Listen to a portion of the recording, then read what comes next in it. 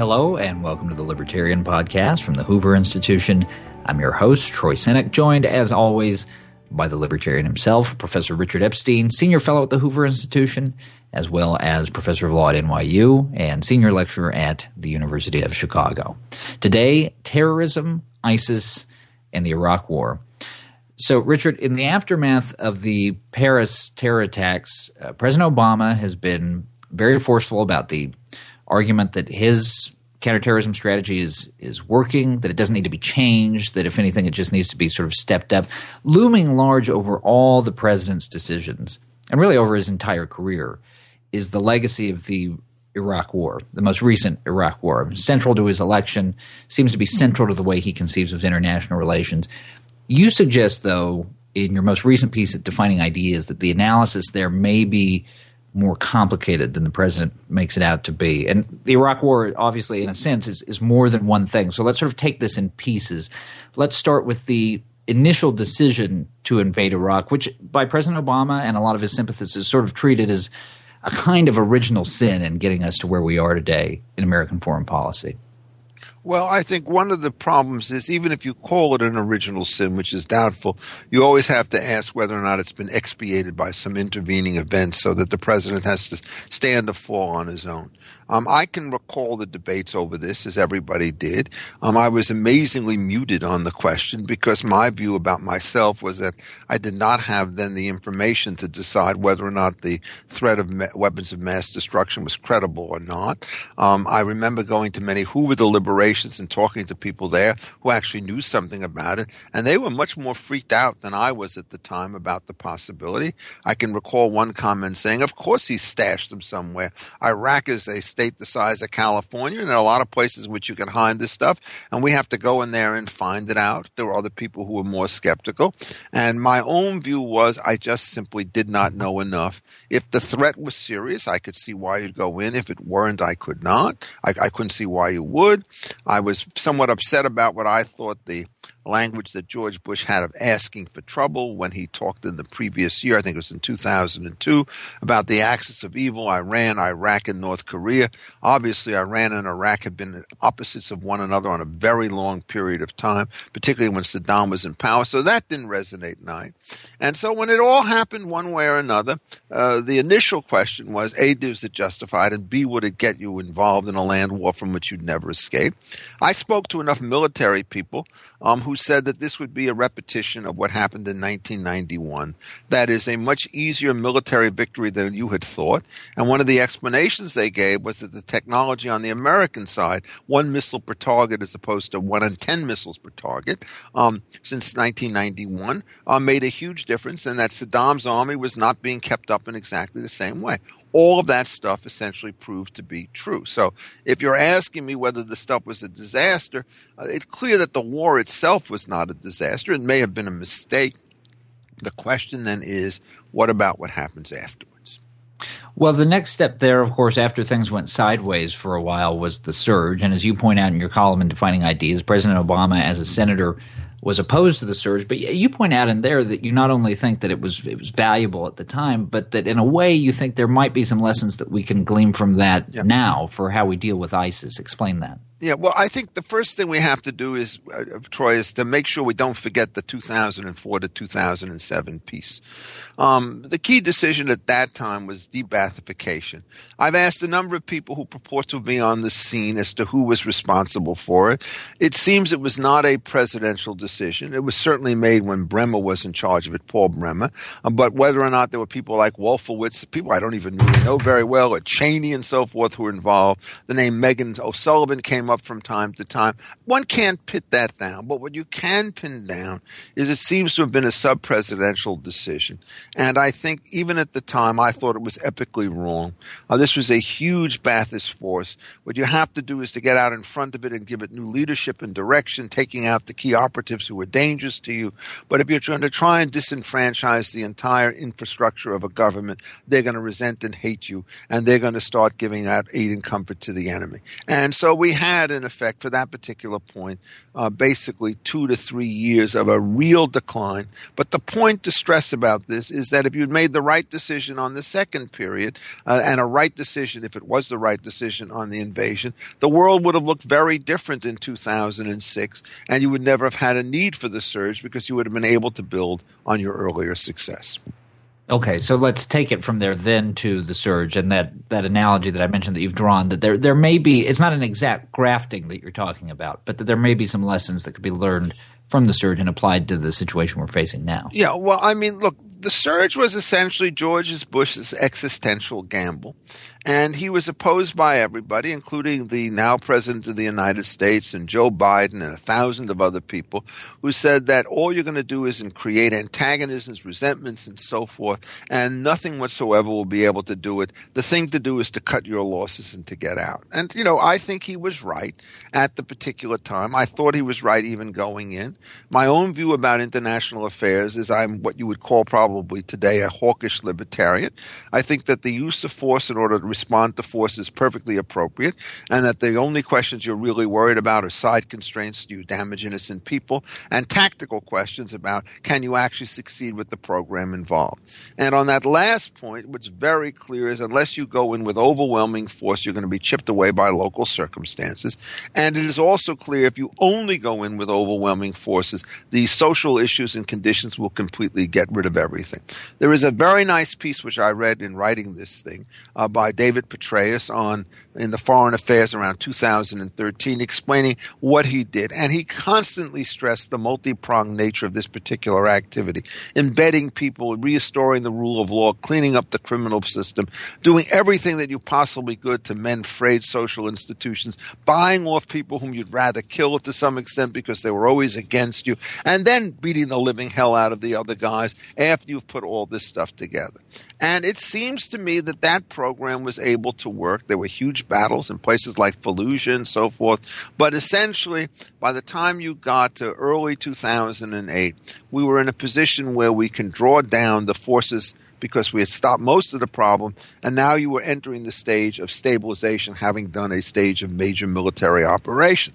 And I think, in effect, that if Obama had simply said, look, the terrible situation that you have in Iraq is as follows.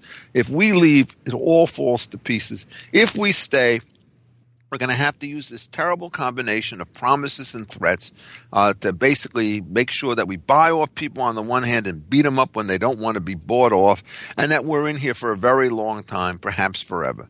And that wholly, if you keep the kind of peace together, it means that you could maintain a united front against the rest of the world. It means you could export the oil. It means that you could get some kind of rehabilitation. And it's going to cost you, $20, $30, $40 billion a year in order to do this stuff. And I think it was a purchase that was well worth making. The moment it's clear that Obama's going to win, the situation starts to go south.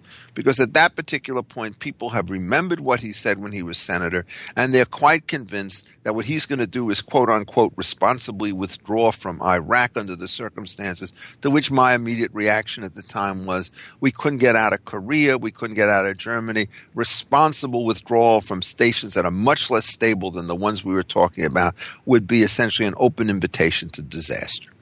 The president does seem, both now and then, to have sort of a comprehensive revulsion at the idea of a prolonged American presence in these places around the world. One of his responses to the calls now to put troops on the ground in Syria to deal with the ISIS threat has been to say that doesn't really solve the problem. I'm going to read you a quote here from the president. This is from his speech in Turkey just a week or two ago. Quote, "What happens when there's a terrorist attack generated from Yemen? Do we then send more troops into there, or Libya perhaps, or if there's a terrorist network that's operating anywhere else in North Africa or in Southeast Asia?" Close quote. How do you respond to that line of argument? Well, I mean, the first thing you have to understand is there will be terrorist cells everywhere, and you're going to have to do exactly what the French and the Belgians are doing to try to seek them out before and afterwards, and nothing is going to change. But you're not talking about in any of those places a situation in which territory the size of the United Kingdom is occupied by a savage force which brutalizes innocent people. And so you have to pick your targets carefully, and you pick the major one first. If you can basically kill this thing at the root, the question is, can you then slowly weaken all these peripheral operations? And I think the answer is that you can. But you don't simply try to solve everything at once, and you certainly don't say, since I don't know what the end of the road is going to be, I'm not going to do anything at the beginning of the road. The president, of course, has no end game if he continues with this current strategy of intensification with respect to air attacks. And it turns out we get another Paris, perhaps we get this Paris in London or something of that sort. He's going to have the same kind of question. So there's no veto point of the sort that he wants to think, no devastating counter argument. The situation in Yemen is relatively stable. The Saudis seem to have a strong interest in that particular situation. If American force is needed, you probably won't need 50,000 men. You may need 5,000 men.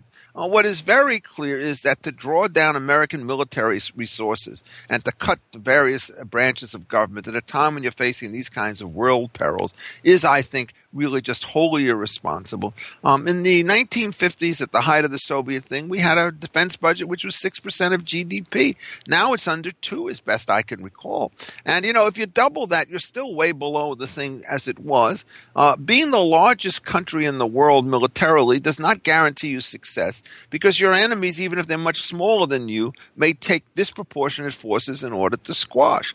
But if you don't do that, just think of the kinds of losses that we have now in humanitarian terms of loss of trade, terms of absolute demoralization and so forth. The strategy is clearly failing. And what he has to do is to understand that things that he rules out of bounds are wrong. I'm no general. I'm not going to tell him how to fight this particular land war. But if I'm not a general, he may be commander-in-chief, but he's no general either. And what he has to learn to do is, on these substantive judgments, is to take good advice from people whom he inherently doesn't trust. And you can't be president of the United States if your cabinet is Valerie Jarrett. Do you sense that the war weariness that we talked about amongst Americans over the last several years is dissipating? It does seem like President Obama is more decisively out of step with the American people on this question than he has been on virtually any other foreign policy issue throughout his presidency. Yeah, well, I think the view was before that the ISIS situation, the Al-Qaeda situation, was a Mideast problem. And, as Adam Smith famously remarked in his moral sentiments, you may care more about your toenail than about somebody else's life. But once the migration started to come to Europe and once the killing started to take place, then all of a sudden the notion that we're going to be insulated from this stuff because we're distant became much weaker. People will worry about secret cells in the United States, or somebody putting a bomb on an American plane when it leaves Athens or some other area which is close to the Middle East, so that nobody has any confidence in the invincibility of the United States or its ability to withdraw behind safe borders. And once those attitudes then people become more scared than weary. And that's the transformation that are taking place. The difficulty that I find is that the president did not attempt to articulate the case why it was in 2009 that he had been wrong 2 years before and that he would do steady as you go. I mean, the problem that you have whenever you become a president is you don't get to start from scratch. You've inherited obligations from the previous administration, whether you like it or not. And what you can't do is to say, 2003 was a mistake. I'm going to go back and do now what I would have done if I had done what I think I should have done back in 2003. What you have to say is, here's where we now stand. And I could tweak it a little bit this way or a little bit that way. But I cannot announce in advance a withdrawal, which is certainly going to mean that the other guys are just going to wait this thing out and then land with thunderous force. And you remember, it's a kind of an instructive situation. They had a Shiite prime minister and they had a Sunni deputy prime minister. The day after the last American troop leaves, the Shiite arrests the Sunni guy and puts him in jail. And that's how long American influence remains when American influence is not around. And you just have to understand that. So this is a miserable set of choices, but just because the choice that you reject is miserable doesn't mean that it's worse than all the others. And in this case, I think, in effect, what he has done by the delay, even since the Red Line incidents in Syria, is he's made the situation 10 times more difficult for an aggressive and intelligent response than it would have been if he had been prepared to move earlier. The difficulty that you get when there's no Pax Americana is people start acting in non-cooperative fashions. They get into all sorts of conflagrations and brush fights. They shoot down other people's trains. So you don't know whether the Soviets or the Russians are going to fight with the Turks, or whether or not the Yemenis are going to plant a bomb in Mecca, or God knows what can happen. And unless you have centralized leadership on this, you become a victim of events, and that's what's happening to the United States now. Other people are beginning to sense it, but listening to the president talk, he just gets exasperated when people disagree with him. And it turns out it was very clear from that Turkish press conference that he did not win over an audience, many of whom were left-wing correspondents who had previously agreed with him. So, final question, Richard. We've now got a little less than a year until President Obama's successor is elected, about 14 months until they're inaugurated. What does this fight look like if throughout that remaining time the president essentially sticks with what he's doing now? If everything just gets worse. We don't know whether it's going to be exponential or not, but it's quite clear that the leadership will pass to other people. So Francois Hollande, or whatever he pronounces his name, will become the dominant player because he's prepared to do things. My guess is he will be prepared to commit troops to the ground if he had them to commit.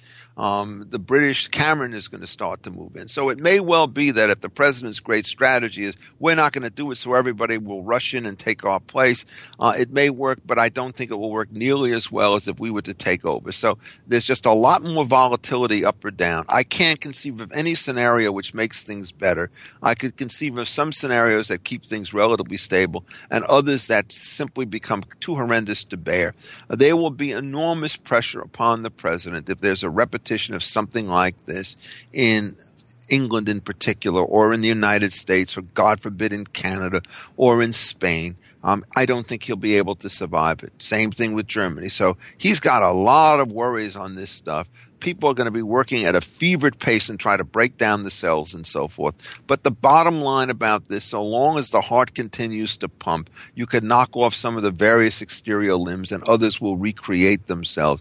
Either you knock out the base and then go after the peripherals, but if you try to go after the peripherals and not knock out the base, and those guys have a fortune in oil money and they have the Iranians doing God knows what to them, for them, or with them, you're going to be in very bad trouble indeed.